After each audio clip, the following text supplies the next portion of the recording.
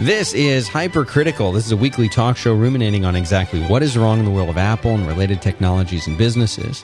As we say here, nothing is so perfect that it cannot be complained about by my and perhaps improved upon by my co-host John Siracusa. Nosy, I'm Dan Benjamin. This is episode number 33. I'd like to say thanks to EasyDNS.com and MailChimp.com for making this show possible. And of course, as always, bandwidth for this episode has been provided by Midas Green Technologies, virtual private servers submerged in oil. Go to MidasGreenTech.com/5x5, find out how to get some free bandwidth. And here we are, John.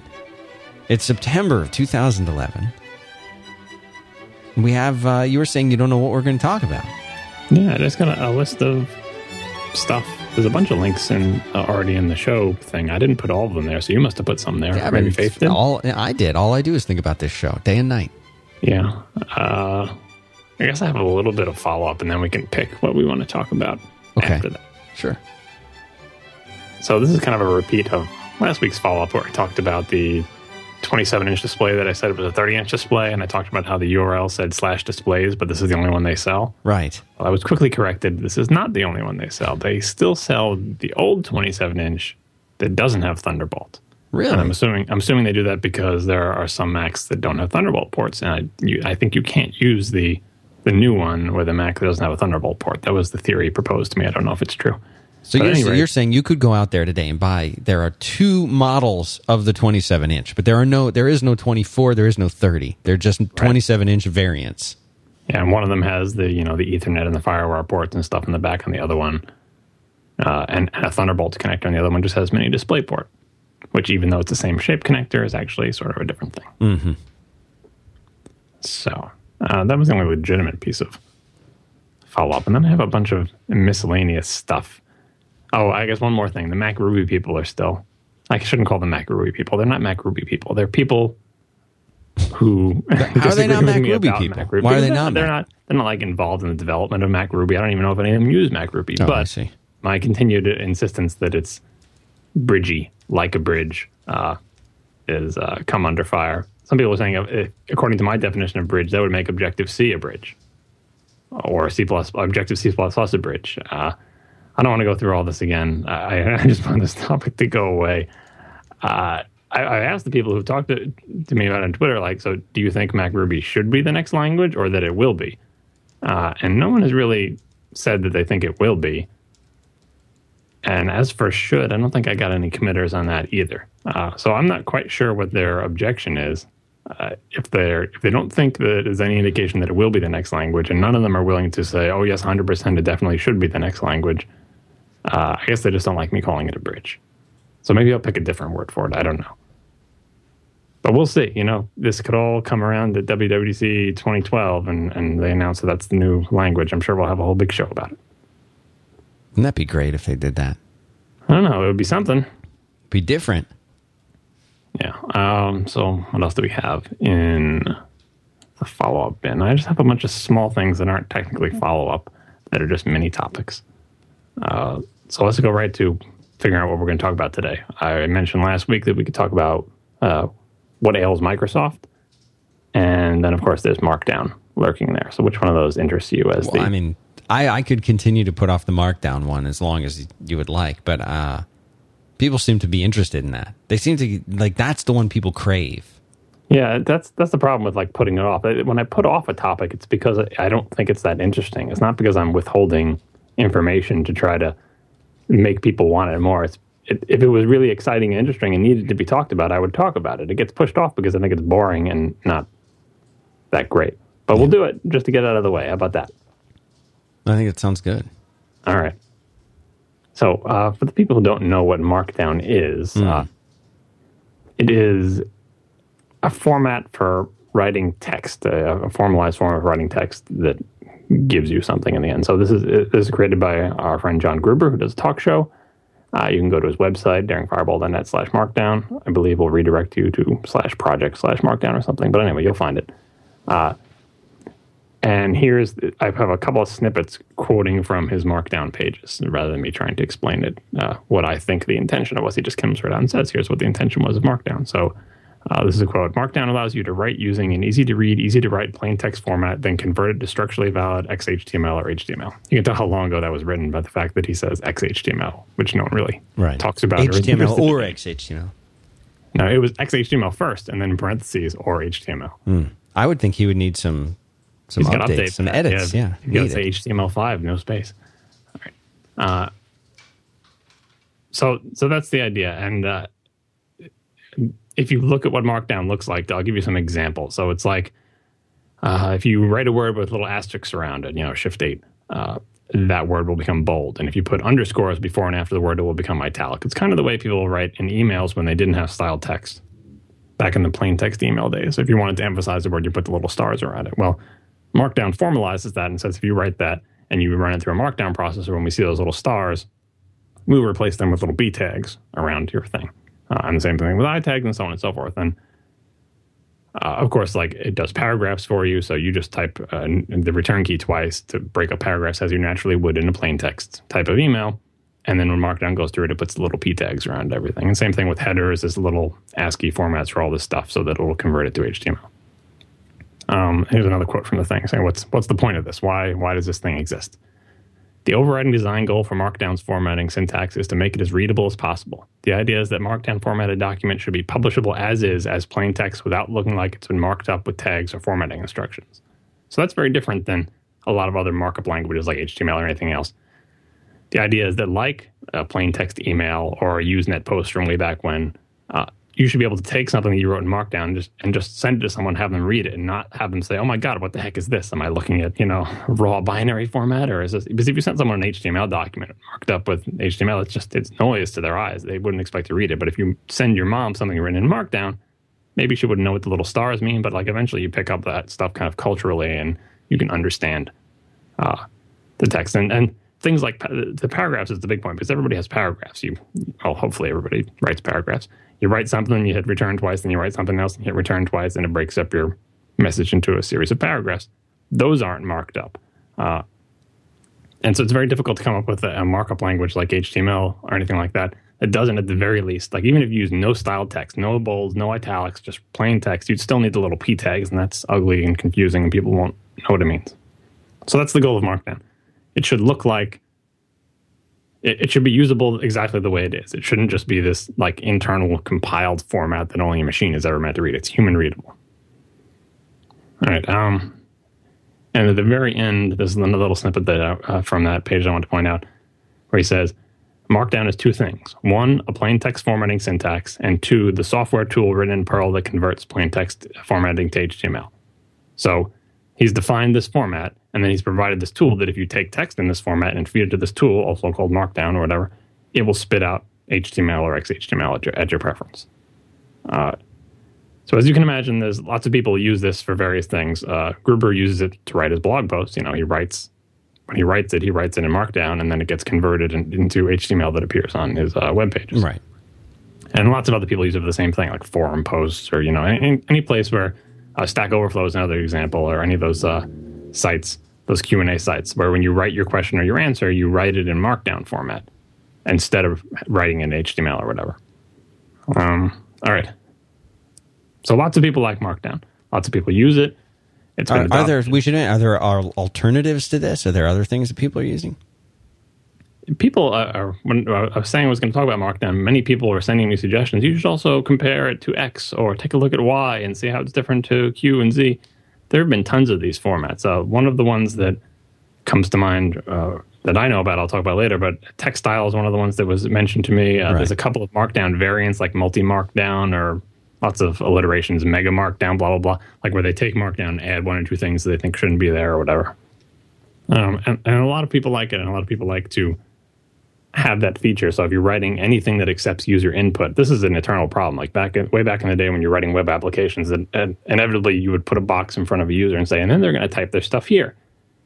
And people want to type more interesting things than just, like even if they're just typing text. Your first problem was, I'm going to put a box here and people are going to type stuff, and then they're going to hit a button, and then what they typed is going to appear on my website. Like that was the beginning of, I guess, Web 1.0. And even if you just do that, you can't just take what they type literally, like the characters sent by the browser, and show that on a web page, because it'll all run together, because white space doesn't have the same significance in HTML as it does inside that text field when you're typing, right? Right, exactly. So at the very least, you have to wrap it in p tags, which isn't rocket science, but it can be done. And then if you were a good little Web 1.0 programmer, you would remember, oh yeah, and I got to escape all of the characters that are meaningful to HTML, so they show up literally. So if someone writes 1 less than 2, it doesn't think it's the beginning of a 2 tag, and screw up the rest of the thing.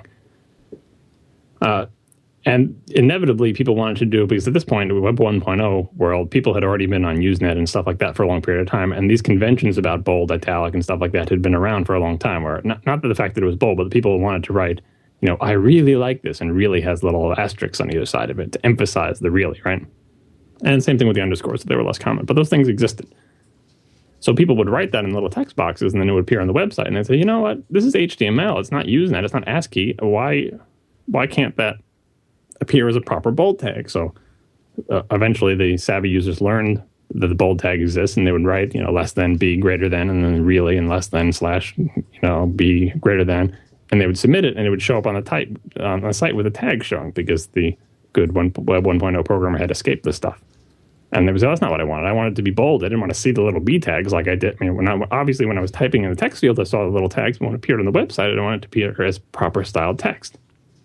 And the Web 1.0 programmer, if he was a little bit naive, would say, okay, sure, I'll let you do that. And I'll stop that escaping thing. And I'll say, okay, everybody, you have to write HTML in this field. Or maybe a checkbox that says, if you're an expert, check this and you can write HTML. And that just opened a gigantic can of worms, because, first of all, people don't know what that checkbox does if they don't know HTML. So they would check it or not check it or be confused about it, and then they would write a less than sign or something they wanted to be a literal less than sign, and it would screw up their whole post and it would disappear, especially back when browsers were bad about recovering from errors in HTML. You could make the rest of your thing disappear. Right. And then you'd have the big scary warning, experts only do this, experts. And then, that lasted about 2 weeks until an expert figures out you can write JavaScript colon in your image sources and run arbitrary text on people's browsers, and you have all these security exploits, and you're making the rest of the page blink and become a marquee or whatever the hell you're doing, Right. And people start griefing the system. So then the poor 1.0 programmer says, okay, you're only allowed to use these tags, and I'm going to filter it out. So you only use these tags, but then the people would find the holes in the guy's filtering syntax because he's using regular expressions to try to find anything that looks like the beginning of a tag, but this guy cleverly hid it with a Unicode entity or whatever. Or it's just, and then they said, all right, forget it. HTML is out. I can't handle this. Every time I try to get rid of the HTML and only allow B and I tags, the people find new ways to sneak in malware, and the spam bots are attacking me. No HTML. No, that's it. Not allowing it. I'm only going to allow my own cool special languages. If you want to do bold stuff, put stars around it. If you want to do italic, put underscores. And I'll just look for the stars and replace them with I tags. So the only tags that will be in there are the ones that I put there. And I'm only going to put in I tags. I'm only going to put in B tags and P tags with no attributes. End of story. And you do that, and then someone says, well, I also want to make links. Okay, well, here's a new syntax for you to make links. Put this thing here and put that over there, and you can make a link, and so on and so forth. And you end up inventing your own little language. And one of the earliest one of those is BB code. I don't even know what the BB, I guess it's bulletin board, but yeah, wasn't that for doing the PHP BB stuff? I don't think PHP BB was the first, but there's a whole series of bulletin board software, like forums, where you would put a post and someone else puts a post, so on and so forth, and it appears on a page. Right. And they didn't want you to write in HTML for these same reasons. They said, we have our own syntax, which has grown to this gigantic monster. So HTML uses less than or greater than, but we use left square bracket and right square bracket. Mm-hmm. It's totally different. And when you want to do a link in BB code, it's left square bracket, URL equals your URL, right square bracket, blah, blah. And I is left square bracket, I, right square bracket. And, you did the same thing with the ending tag, left square bracket / I, right square bracket to do it italic. So they made their own language that was basically HTML, but uglier, poorly specified, but had square brackets. It was totally different. So it was safe in that you could, you weren't letting people write HTML, but you still had to go through and find all the square brackets and replace them with the HTML and so on and so forth. The idea was that was somehow safer than doing HTML and just whitelisting the tags that you were allowed to do, because I don't know why they thought it was better. In practice, it generally was because they knew what they were inserting. They were only, if you were careful and you only inserted I tags, B tags, and P tags, and you never inserted any text inside those tags that was provided by the user, you could be relatively sure that they weren't sticking anything weird into your HTML tags.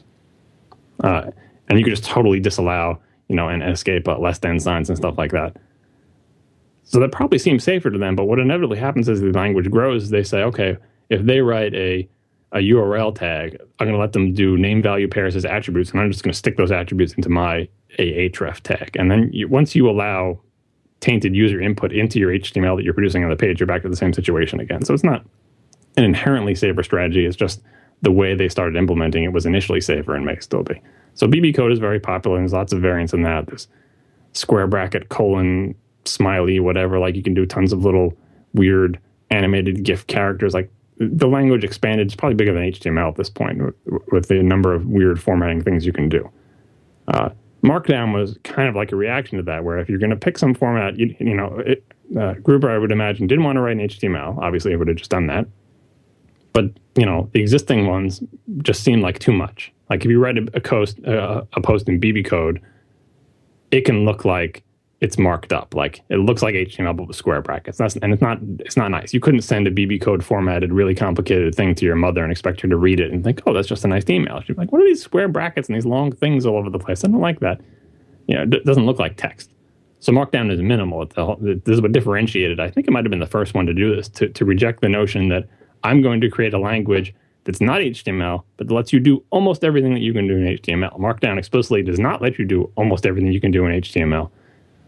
It has a very limited syntax. And the other thing about Markdown is, like, since he's using it to do his posts, he says, well, but I'm not trying to protect myself from myself. Right. He's not concerned he's going to do something terrible. Right. So it also lets you just write HTML. In a Markdown post, you can just say, okay, now I'm going to write HTML. Right. Because it's not a security exploit. So this is, now obviously once you start doing that, it becomes, it's not as readable as possible. It's not publishable as is, in the sense that someone could look at the plain text and view it. But that's the pragmatic part of the language, that you're allowed to write HTML, but you shouldn't have to, because the things you want to do 90% of the time, there's some nice syntax for it that would look fine if you just showed it to somebody. So, as I mentioned in earlier discussions of this topic, I don't like Markdown and I don't use it. And people want to hear me explain why I think it's some exciting thing. It's not that exciting, because it's not that Markdown is bad. Everything I described makes it novel and very popular with a lot of people, because it was at least one of the first popular formats to take this particular philosophical stance about not expanding to be the language to do everything, but also allowing you to put HTML in and stuff like that.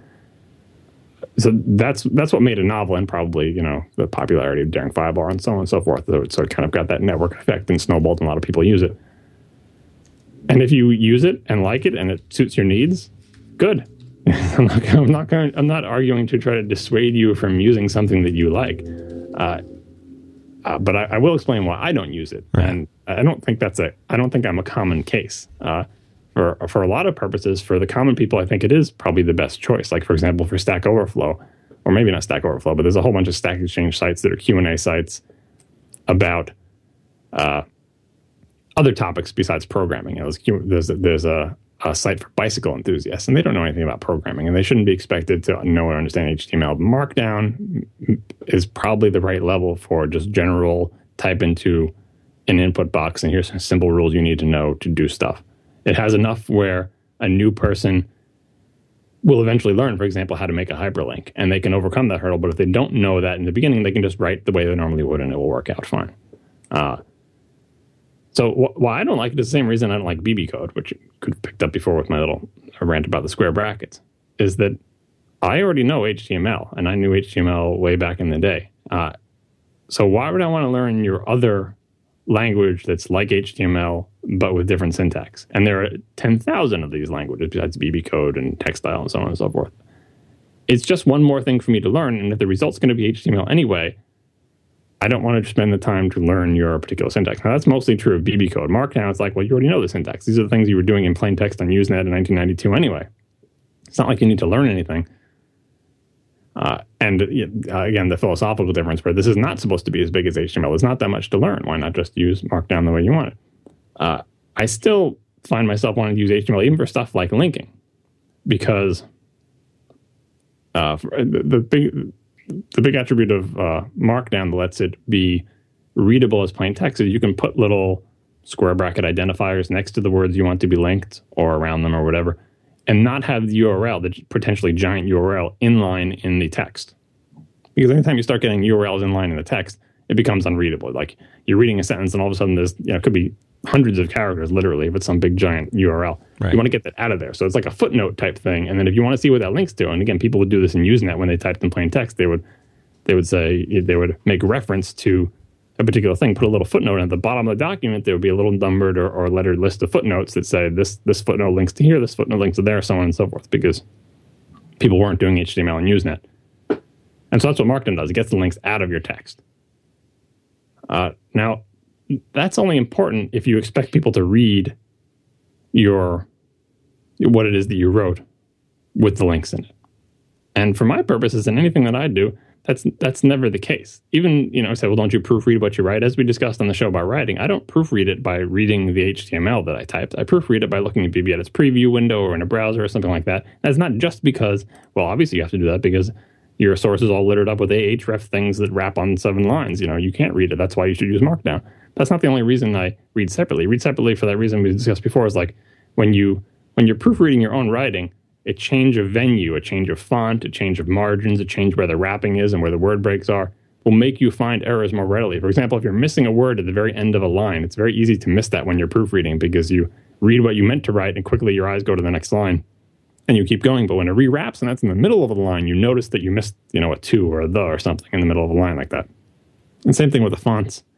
When you see something in a different context, like with a proportional font versus fixed, because I'm writing in BBEdit in a fixed width font, but when I see it proportional as it's going to appear, your mind changes and you're able to find your errors more easily.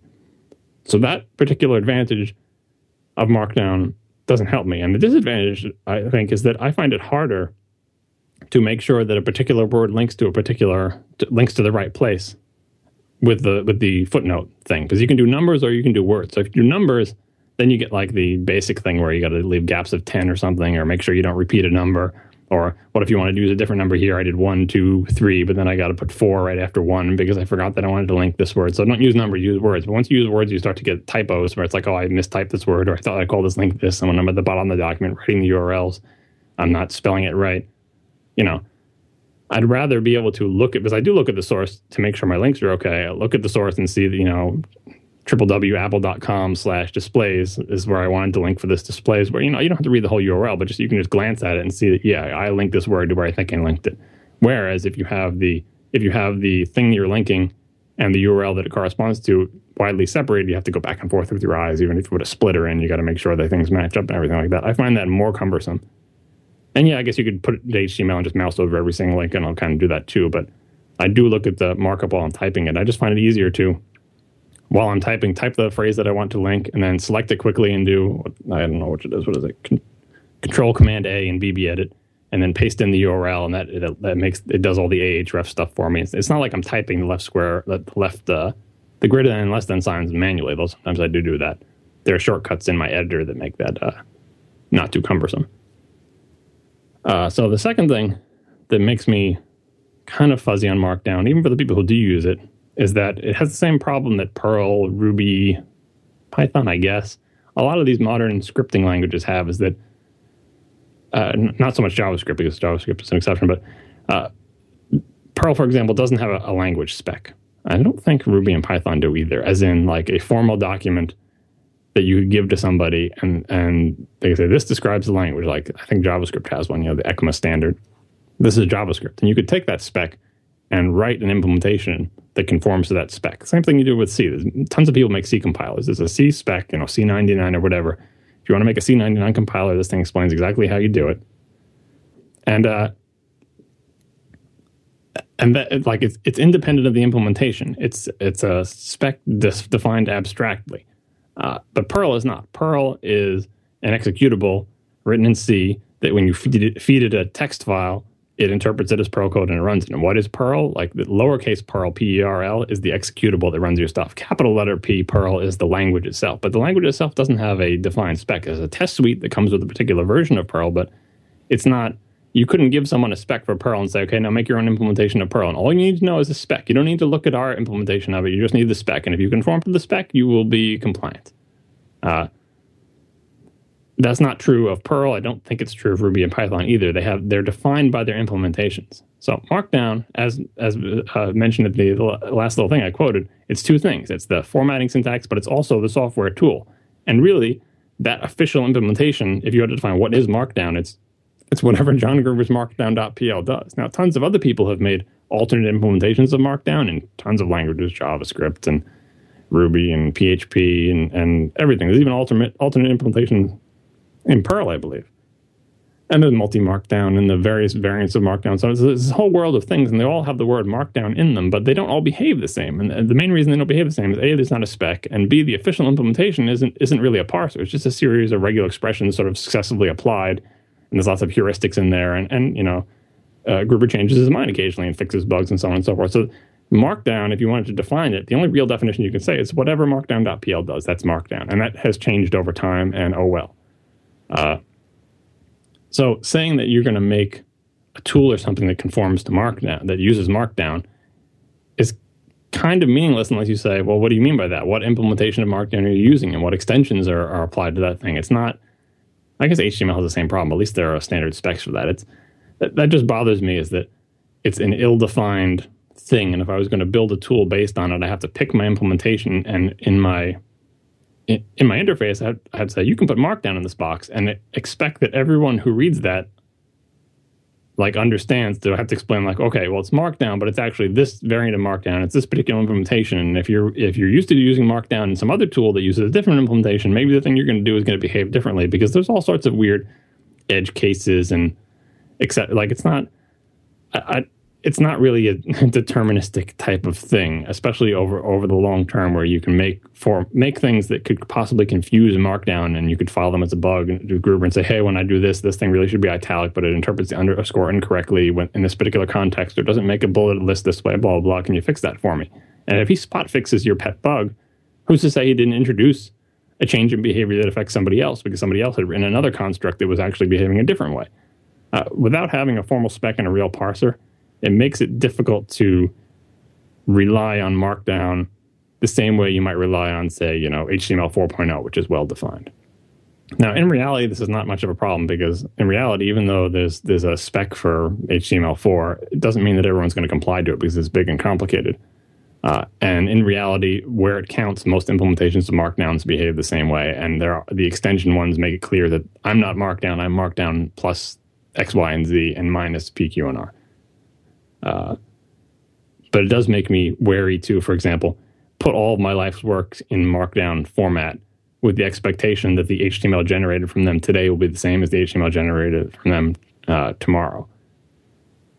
And I would even be wary to do that even if I was John Gruber and I controlled the Markdown implementation, because unless you had never changed the Markdown implementation, you could, 5 years from now, make some new construct that you want to add, put it in your Markdown.pl, and now realize that it breaks links on some of your older content, were you to run it through the Markdown generator again. So I think that's about it for Markdown. I'm not anti-Markdown or against Markdown. I just don't use it because it doesn't fit what I do. Now, like I said, I'm not a common case. Most people are not completely comfortable in HTML and don't even know that a tool exists like BBEdit, where you can see a real-time preview of the HTML that you're writing and so on and so forth. So it is appropriate for lots of applications, and people like it. Good for them. It's just not for me. Well, you said that specs, there is no official spec, so that's fine. But specs and standards of rendering change all the time. I mean, the HTML that people wrote years ago might or might not look the way they intended it to in a 2011 browser. That's not really sure, that's a knock against HTML, but HTML is much more complicated, but you could, in theory, let's just say you have something that was written for HTML 3.2. If you ever wanted that to always display correctly, you've got the HTML 3.2 spec, and you could say, well, according to the HTML 3.2 spec, this is how it should be displayed. So in theory, you could, programmatically say, oh, this is HTML 3.2. I have the HTML 3.2 spec. I will use the HTML 3.2 renderer, and it will never change how it looks, because I'm not using a renderer called HTML. I'm rendering according to several different specs. Now, in practice, that's much fuzzier than that, because it's like quirks mode and standards mode. It's not as granular as I know exactly which spec this is, so I'm going to fire up this particular spec renderer. But there are gradations in there where old content is treated one way and newer content is treated another, and HTML5 is treated yet another way because HTML5 actually defines the error conditions and stuff like that. But with Markdown, it's not like it's versioned. It's not like you're indicating to the parser what version. Like there's no doc type header, and there's not. I don't think the format itself is even versioned. So you couldn't say, "Well, I wrote this in 2006, and in 2006 the current version of the Markdown spec was X, Y, and Z. So I'm going to parse it according to those rules." You know what I mean? You wouldn't be content though if you just had your own. You say, "Okay, you know what? I'm going to use this version of Markdown, and this is what I'm going to stick with for all the stuff that I do, and I don't care if they change the implementation later or not. This is what I use. This is what I use. I'm happy with it." Yeah, well, for your personal use, that will mostly be okay. But even in your personal use, like I said, you might be tempted a year later to add some new GIGO, especially if it's your own implementation in your program. You're like, "Oh, actually, I just want to have this new format where when you put a Unicode smiley face around words, it makes them blink or something."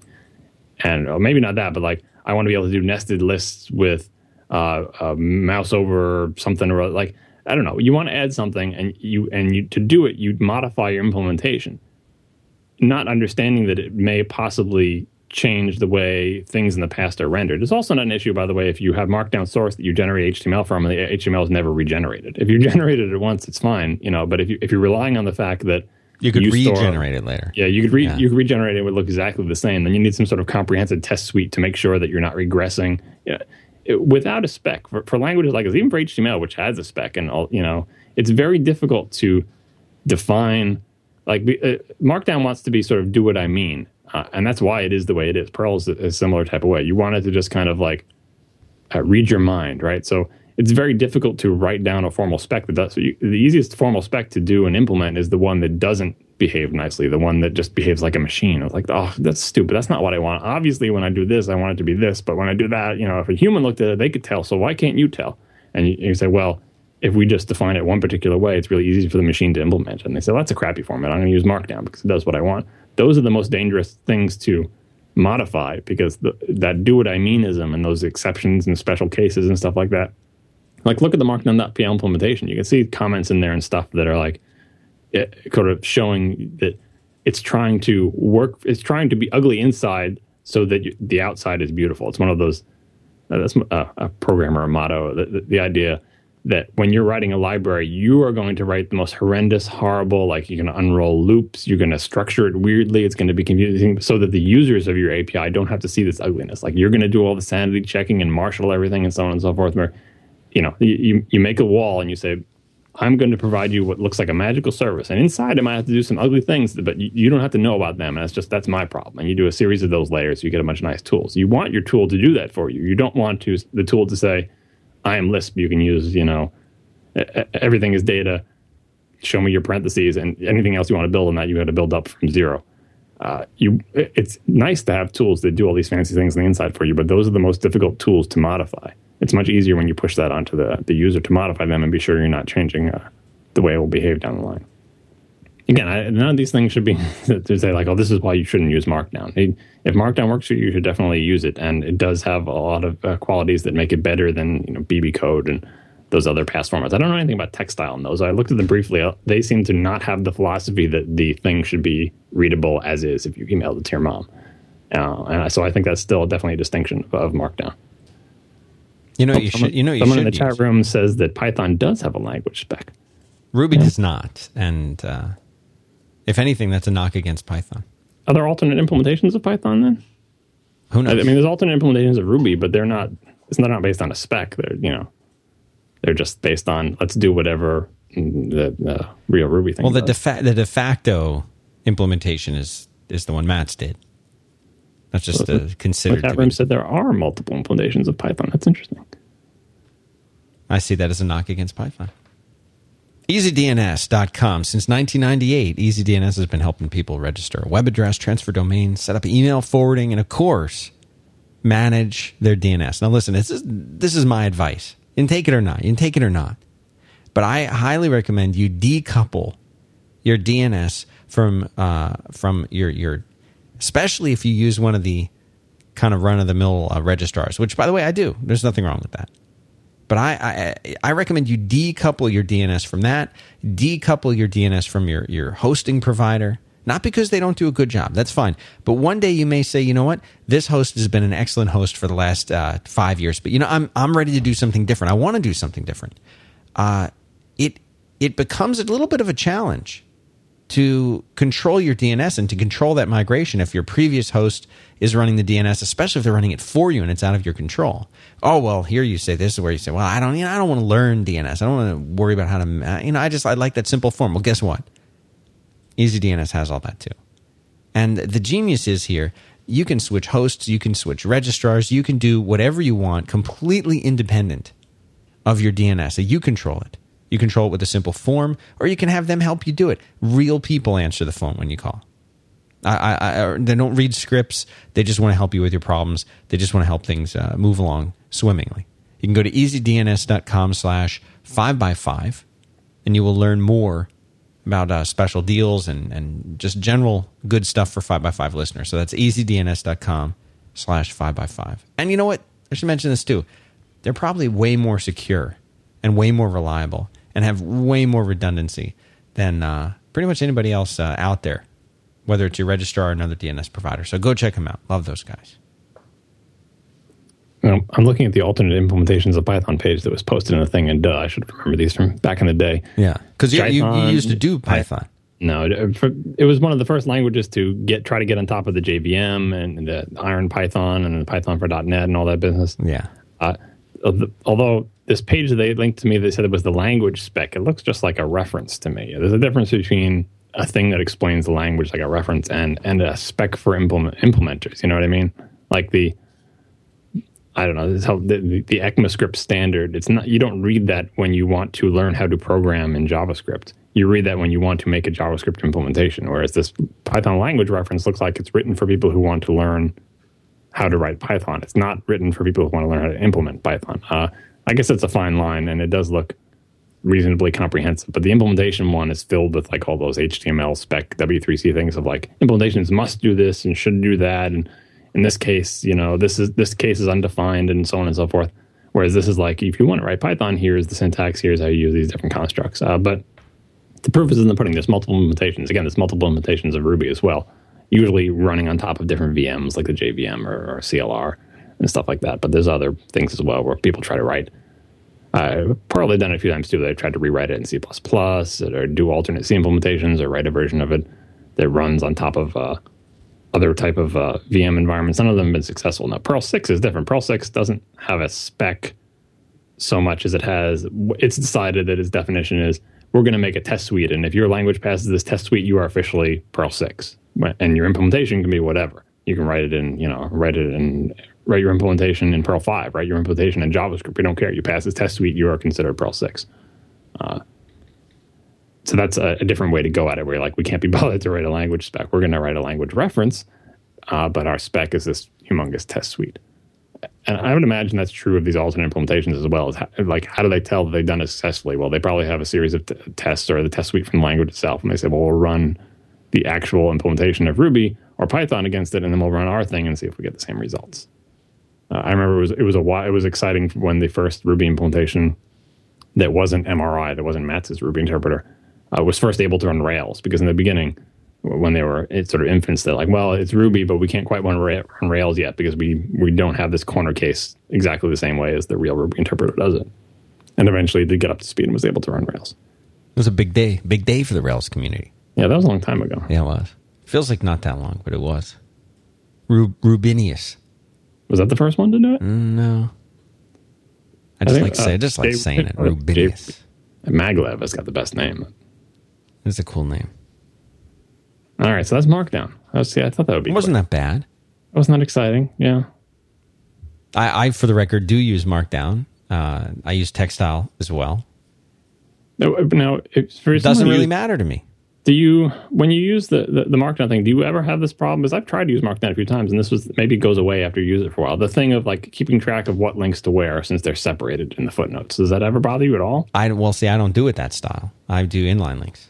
Yeah. So once you're doing inline links, that argues it's like, well, then why not just write HTML? Especially, again, you haven't gotten into all of the little keyboard shortcuts that BBEdit does. So BBEdit has a big set of shortcuts that you can define for quickly adding markup. Like you don't have to write the tags yourself. Obviously, there's menu commands and palettes and all that stuff for BBEdit for doing markup, but that's slower than typing in most of the cases. What you really need to do is eventually figure out what are the 6 or 7 tags or constructs that you use most frequently and assign them to keyboard shortcuts. And eventually those keyboard shortcuts get drilled in, and that's just so much faster than... Right, and I guess you could do the same thing with Markdown. But again, once I start doing stuff inline like that, I'm like, why aren't I just writing HTML? Because now it's unreadable to me. Now I can't look at it. I have no chance of looking at it inline. Well, see, it's an interesting argument that you make, but you also kind of have the assumption that people are always, and you know what? I think you're right. By the way, this is probably an accurate assumption to make most of the time. But the assumption that you make is that people will be using the same tool configured the same way everywhere that they go. So that means if they have, one computer that they do all their stuff on, they can configure everything and it's just going to work great. But what if you've got a Windows machine at work and an iPad that you travel around with and a Mac at home and an iPhone with you? And you know what? You may want to write in a consistent way across the board. I'm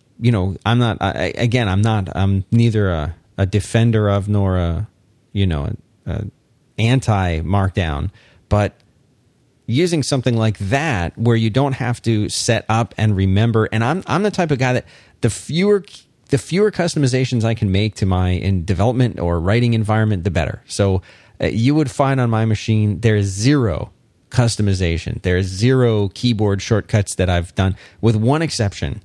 I like for either LaunchBar or Quicksilver, which you got me using again.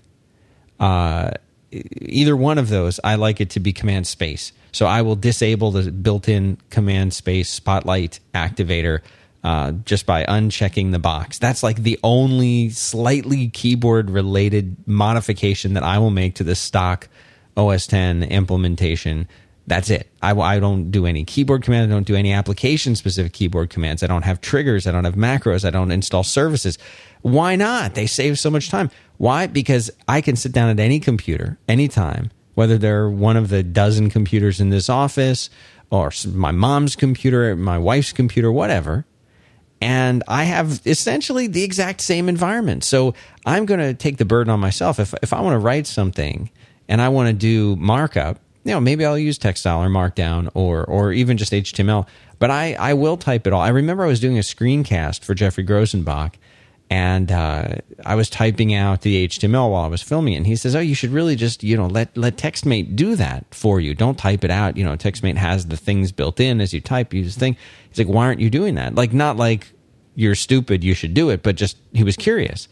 And I said, I don't use them in practice. I don't ever use them in practice. And he's like, well, that's one of the big time savers of TextMate. I said, yeah, but, for me, I'm old fashioned, but I like that portability. I'll take the burden on myself mentally, rather than take the time to create all of these things. Because if I were to then go and sit down in front of a completely vanilla machine, which happens to me frequently, regularly, then I'm like, oh man, where are my keyboard shortcuts? I got to set all those up. Oh, I don't have all these dot files that I use, etc. Whereas now I can just walk over there, sit down, and start typing, and it if it's going to go through Markdown, I remember everything I need to know about that, or HTML.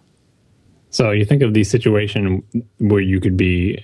That happens to me daily. The most primitive situation you could possibly be in, where you're without your tools, right, without your comfortable environment. It's like the worst case scenario. That's me every day. The time where you have the most possible impediments to your efficiency. Right, every day. And that's how you want to work all the time. No, that's how I frequently find myself. What you were doing is you were finding the solution that you can use in the least efficient situation. Like your level of efficiency, you're pushing. You say the worst case scenario, I'm going to live like that all the time, even when it could be better. I'm going to lower my efficiency artificially to the worst possible case scenario so that it's consistent. That sounds about right, because I find myself in that situation very frequently. I'm often using a computer that's not mine, or that's not set up, or that can't be set up, or that doesn't have BBEdit on it. And the other thing is, I still have to make an update to something. If the Markdown argument only works in that case if every source that you're going to shove text into understands Markdown. If it doesn't, then you're constantly in need of the tool of Markdown.pl or some other tool that converts your Markdown to HTML. That's true. Or you just type it in HTML. Now, I think it's important to know how to use the default implementation. For example, I know how to get into VI. Yeah, but you would feel frustrated. You would feel frustrated using VI.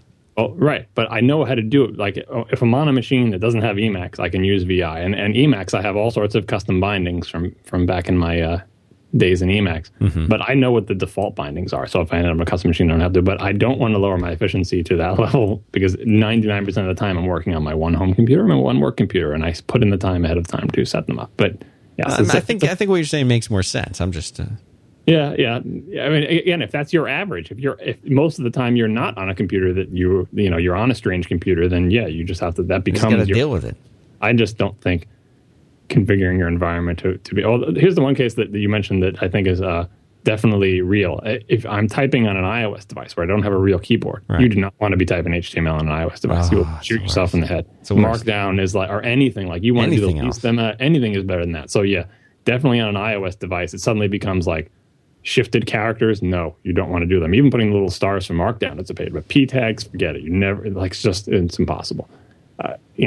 So in that case, I would definitely say if there's that's like an ideal environment for a minimalist, very few formatting characters. I don't have to type anything type of thing. Right. And who knows? Maybe Gruber's doing a lot of his posting from iPads these days, or pecking stuff out in his phone. I know he uses his phone. He's waiting for a lot of stuff. This is part of his cover. He probably wouldn't. This is something I've figured out over the years I've known him. Is he'll go on? He goes on. I mean, like I thought you went on vacation. He's on vacation constantly, but you'd never. I mean, technically, how can you tell? You can't tell because what he does, he has his iPhone with him. Vacation. I can't argue that. But he's out there. He'll be out there, on a boat or wherever he is, and he'll be posting. So I guess it's not really the same kind of vacation that people take when they completely turn everything off. It's travel. He's away from his house. He's traveling. He's traveling under the guise of, but it's all secret. You never really know it because he's still posting links and everything. He just does it from his phone. And once in a while you can catch him. Here's how you know if you want to get really fancy. This is how you can figure out. This is a little secret. How you can figure out when he's gone is if you're really on top of things and you read the links that show up on Daring Fireball, once in a while, one of them, it'll be the mobile version of the website instead of the regular version. It'll be like M. whatever. You'll see that and you'll look at it in your browser. You're like, why does it look like crap? Oh, this is the mobile version.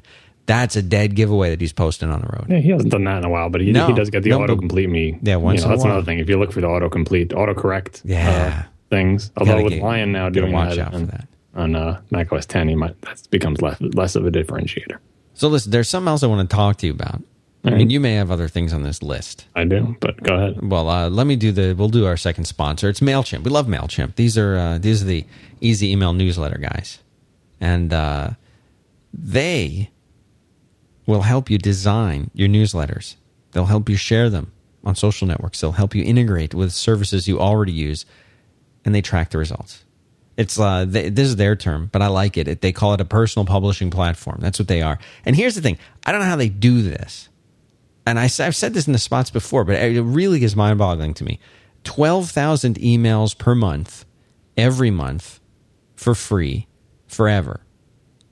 So you can do that. You can send 12,000 emails a month.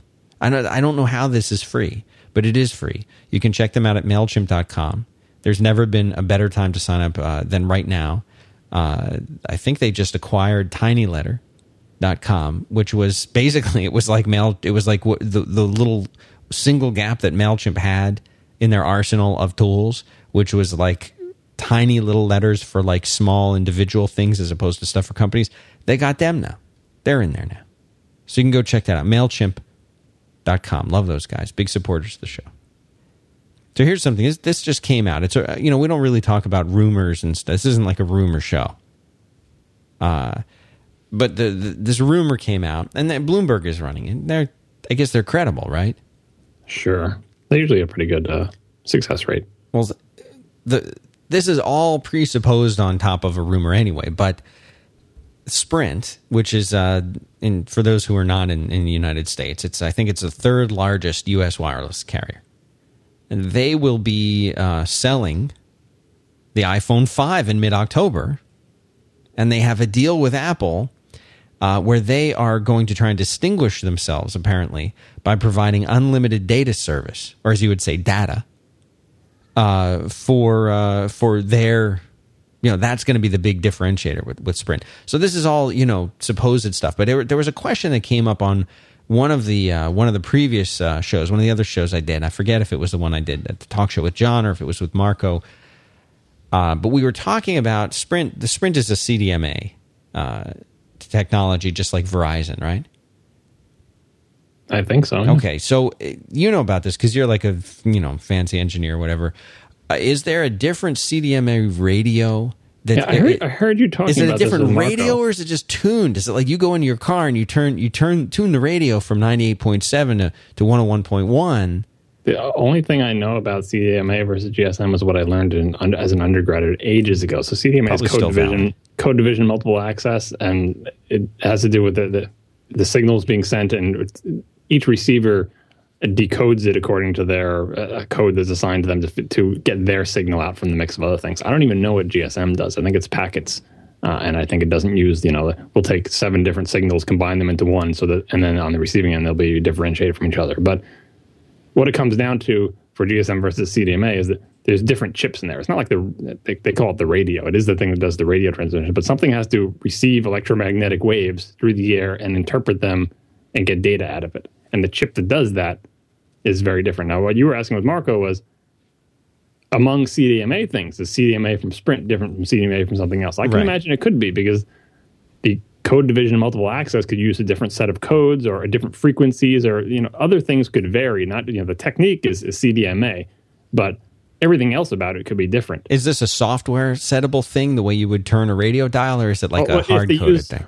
Do they all use the same frequencies? I don't know if they use different spectrum. So if they use different spectrum, obviously you have different antenna lengths for different frequencies and stuff like that. But really, I was in the chat room when you were talking about that with Marco. I didn't participate because I don't know. Marco didn't know. You don't know. I don't know. We need to get someone here who's an expert on the cell phone industry. So knowing the vague technical underpinnings of the technologies tells you nothing about whether Apple needs to have a different chip. Now, my guess is, and as Marco's was and as everybody's was, is that iPhone 5, there'll be one SKU.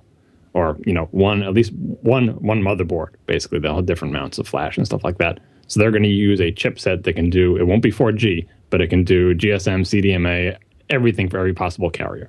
And if there's not one chip that does that now, like if someone says that, there's only a chip that does these 3 carriers and you can't do Sprint to, I'm sure they got one made, because they do not want to be selling a Verizon iPhone, an AT&T iPhone, and a Sprint iPhone. Yeah. If they don't have to. If this deal was in the works long enough, then they should have made make sure the iPhone 5. Certainly, the iPhone 5 will do AT&T and Verizon with the same model. They have a chipset that can do both of those, because those exist. If Sprint is different, and if the deal came around late, and they have to make a special Sprint iPhone, then it'll be kind of like with the Verizon iPhone. We're like, well, this is a Verizon deal, but we've already got our phone out there, so we got to make you a new phone that understands your network. But then the next version will fold it in. So if there is a separate Sprint phone, I would imagine in the version after that they would fold it in. But Apple wants one phone that does all these different things. Do you think then that let's say, regardless of whether there's a separate version or a single version, you're a guy without an iPhone. You've got a lot of iPod touches. I do. And you have no iPhone, because we've gone into this. People, I'll have to look it up, but I forget which episode of this show you explain why. But there was definitely it was like 6. I think it was early on. I'm gonna look it up while we do this, but. And that's a great show, by the way, and your reasoning is excellent. Was it Frivolous Things? Yes, indeed. Episode 6. Look at that memory. Wow. Prosaic reasons for John's not owning an iPhone. So I'll even put this into I'll link back. It'll be a self-referential link to listen to episode 6 of this show to understand why John Siracusa does not have an iPhone. Would having an unlimited data a draw? It used to be unlimited data back when I decided not to get one, before everyone got caps. Yeah. So I do like the idea of unlimited, but I bought 3G access for my iPad when I was at WWDC, and there's 3 plans, and I did that thing that you do. What is it called? Anchoring? Tethering? No, anchoring, where when marketers want to make you buy a microwave oven for $200, they put out a model that's $500, a model that's $99, and a model that's $200, and that makes you pick the middle. Whereas if they just put out $200 microwave, you would say $200 is too expensive. So they make a cheap one that you're like, oh, I want to avoid that one. And they make a super expensive one and they steer you to the middle. And anchoring is like the $500 one and the $99 one kind of anchor the range in your mind of how expensive a microwave should be. And it makes a $200 one acceptable. Whereas if you just had a $200 microwave, you'd be like, oh my God, this $200 is too expensive. Or whatever product at whatever price. It's a common thing that like, big box stores do. Anchoring is not just for prices. I think it's a psychological thing where your expectations are anchored by these two endpoints, and then the thing in the middle seems reasonable. So I got that happen to me when I did pick the 3G data plan from my iPad 2. There was like a cheap plan and then like a big expensive plan and one in the middle. And I picked the one in the middle because, I'm human too. Yeah. And I honestly didn't know what to expect because I had never used an iPad on the road before, and I didn't know how much data I would use. So I forget what it was. It was like, who knew that it was so easy to? You were so susceptible to these marketing things. Yeah, well, it happens. But so I forget what it was. Maybe it was 2 gigs or something like that. But whatever it was, I used such a tiny fraction of that. It was granted it was only for a week, but I was on that thing all the time. I watched Game of Thrones on Netflix on it in the hotel room one night. I mean, I wasn't like I was trying to be conserving my bandwidth, and I didn't even come close to using like 2% of the bandwidth. So right. I don't, even though everyone's capping and stopping the unlimited plans, unlike my home connection where I really do need to have unlimited because, I'm using like backup things that are sending gigabytes of data up to backup services online. I could burn through my home bandwidth, but wireless, even if I'm watching TV shows, I think maybe if I watched like 5 TV shows every single day, I would burn through it. But I'm not too worried about hitting any of the caps. So no, unlimited data is not a draw for me. Which is tougher on the backbone of the cell providers? Is it tougher to do data, or is it tougher to do voice, or is it the same? And in fact, isn't voice converted to data and transmitted the same way these days? So inevitably, everything will be converted to data, but for legacy reasons, some networks have separate channels for voice. It's not. So I knew you'd know about this. In both cases, it's not as if you have to pay the elves to carry your bits through the voice network and pay a separate set. Like it doesn't cost money to push bits through. They're not rocks, right? So you have to pay for the electricity to run your equipment. Right. And yes, it does use slightly more electricity when data is going through it than when it's not. But it's not like carrying rocks or pumping water. That's why it's good to be a carrier. The equipment and the infrastructure costs roughly the same whether it's being used at 50% capacity or 60% capacity, but you get 10% more money if you're metering it, right? Mm-hmm. So the incremental cost of carrying more data is very small. So that's how they make their money. Now, they do have huge overhead for all this infrastructure. They have wires and rooms full of machines, and their electricity bills have to be huge. But in other words, my question is it somehow more difficult or more costly for them to provide unlimited voice than it would be with data, or is it equally the same challenge, the same cost? If they have a legacy voice network and all their voice data is going, I don't think anybody's in that case. As you know, everybody at some point in the transmission is going to probably have that voice change into data because there are peering agreements between people and stuff like that. So I think the days of having a separate analog voice channel end-to-end connecting to things where it literally doesn't cost them anymore whether the wires are in use or not are probably gone. What they have is this historic pricing structure that separates voice from data. And that is something that people are used to, and they're going to lean on that to make them as much extra money as they can, despite the fact that it becomes an increasingly poor match to the actual infrastructure. So I don't think anytime you see a pricing move about voice versus data, I don't think in this day and age there's ever any actual reasonable technological underpinning for that. It's all about what can we get away with charging and how can we shift our user base around in terms of who's able or willing to pay more money for what. Right. Nothing to do with how much it actually costs for them to provide that service. Unless unless you're trying to ditch all your old hardware, like if you're going to go to data only and you want to push everybody onto 4G because your 4G network and infrastructure is better and you want to actually burn your old stuff or sell the copper in it or whatever, just get rid of the old stuff and just go all to fiber or something, then you can try to push people towards your new plan, and there actually is a technological underpinning for that. But I don't know if anybody is doing that. I think these infrastructures evolve over time. It's not like you replace old infrastructure with new one. It's just an evolution where you replace some old equipment and put some new equipment on. You should get a show about someone in the telecom industry, someone who actually knows this stuff, because we all have questions about it, but none of us are really in that field. Yeah. I was hoping you would know a little bit more about it. Didn't you design antennas at one point for yourself? No. Well, I did do a wireless thing as my senior project, but I did the software part of that. Oh. Do you ever do one of those robot competitions where you build a robot and then you fight the other robot? No, but wouldn't that be cool? You know what I always wanted I would like to do? to enter one of those with you as father and son. Who would be the father there? A father and son team.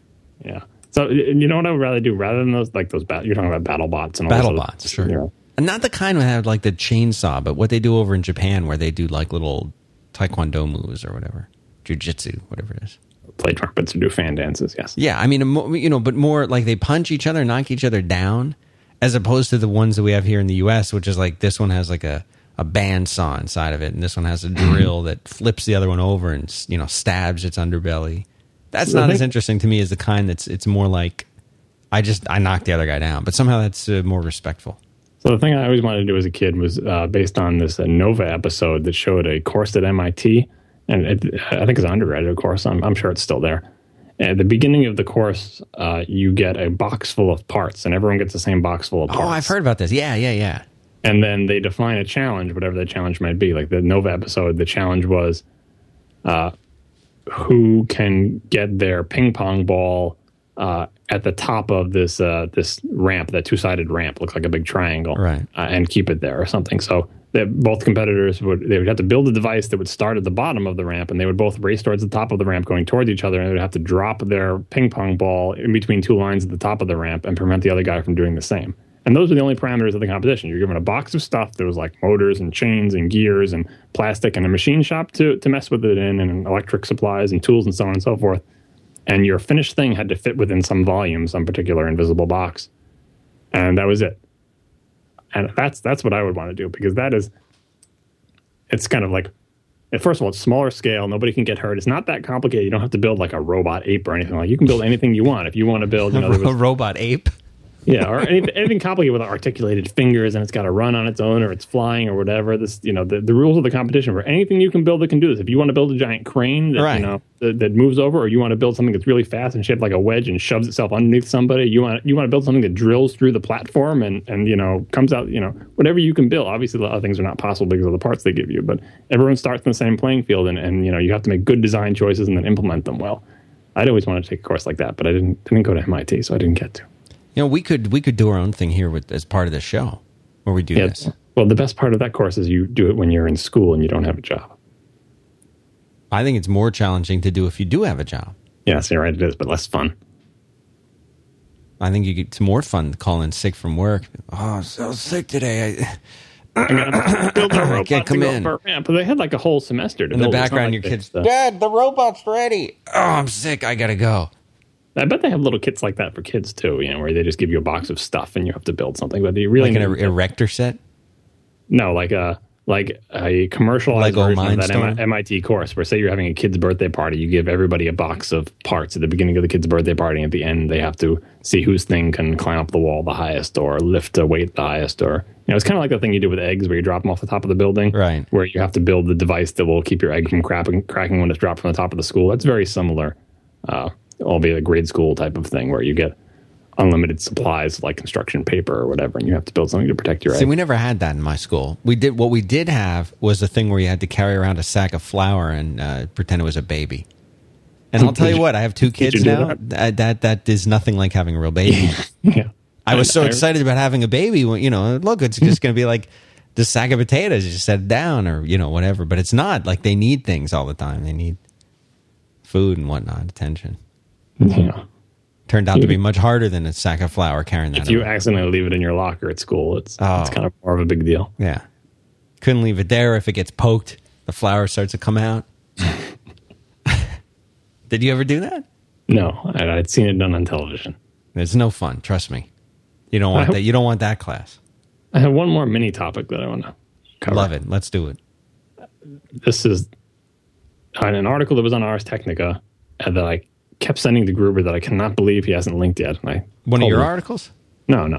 It's just an article. It looked like it was right up his alley. This is exactly the type of thing that Daring Firewall posts, and I'm sure he will eventually get to it. He has this strange, I don't know if it's like an intentional, like doling out of data over a period of time so it doesn't get all bunched up, or he just has a really long backlog and just doesn't get to things. But this was a story by Peter Bright about Intel's $300 million initiative to get PC makers to build what they call ultrabooks. Have you ever heard that term before, ultrabook? Ultrabook. Yes. This is what happens. Hayata gets killed or whatever. Ultrabook comes up and he's like, listen, I feel really bad about it. I'm going to give you this little thing. You hit this button. You gotta hide because people don't want to say, I'll show up. I'll take over for you. I'll save the world, whatever. You sort of go into suspended animation. But if I spend too long on the Earth, I'm going to start to get weak and everything to the sun. I'm going to have to fly back out into space. Probably going to happen a lot. That's not it. That's different. No. Then I'm unfamiliar with it. Ultrabook is, I don't know if it's Intel's term or just a generic PC industry term. It's basically a thing like the MacBook Air. Ultrabook is like a really thin, as light as it could possibly be, really cool, sleek-looking laptop. So Apple made the MacBook Air, and PC makers have tried to make like a MacBook Air look like, so on and so forth. But Intel, for whatever reason, is trying to encourage PC vendors to make something that's competitive with Apple's laptops. And not just in terms of thinness and power and stuff like that, but also price. And so this story, what was the title of this story? Look up the... oh my goodness, I can't even find my window. So the gist of the story was, all right, so it's Intel's $300 million plan to beat Apple at its own game. They're trying to get PC makers to make a laptop as good as the MacBook Air. And the interesting part of the story is that historically Macs have been like more expensive. Yeah, they're cool and sleek and expensive and cool looking, but they cost twice as much, right? So here's a case where the PC industry has thus far failed to make a laptop that looks as good as Apple's, is cool and sleek and made of high quality materials and so on and so forth. And it's also cheaper, which has not historically been the case. Usually they can match Apple, or if they don't match Apple in quality, it's like, yeah, well, it's not quite as nice as the Mac laptop, but it's $300 cheaper. Well, that doesn't happen with these ultrabooks. And it goes into all the reasons why, like the PC vendors are built on this idea that you have interchangeable parts. So for example, the Wi-Fi card, there's like 7 different choices for Wi-Fi cards, and it's not on the motherboard. It's like a little clip-in thing. So once you start sticking stuff onto the motherboard, then you can't make it really thin anymore. If you want to make it really thin, you got to have one motherboard with everything soldered to it. You can't put a 2.5-inch SSD in a MacBook Air. It just won't fit. So you have to use a disembodied thing, and it's got to be sort of custom made for your thing. And so everything Apple makes is custom fitted to its case. Like if you look inside one of Apple's devices, there's not a lot of spare room hanging around in there. Yeah. Batteries are custom fit, so on and so forth. Whereas the PC makers, they don't want to make a custom battery. They want to have, an interchangeable series of batteries they can use in a variety of laptops, because they have 8,000 different models. And if you have 8,000 different models, you don't want to have 8,000 different kinds of batteries, because then your economies of scale go down and you have to deal with inventory management and so on and so forth. So it's like the PC industry is just not set up to make small, completely integrated, everything exactly fits, everything is custom made things, because even if it's a bestseller, it's not going to, they still have so many other products. Whereas Apple makes, 2 kinds of MacBook Airs, 13-inch and 11-inch, with a couple of little details that can change on the inside, but that's it. And they sell millions and millions of them. And the other part of the story was that, so this Peter Bright was trying to look at, to buy himself a laptop that wasn't a Mac, but that was as good as a MacBook Air. So he goes to the various websites like Dell.com and HP.com to try to build himself one.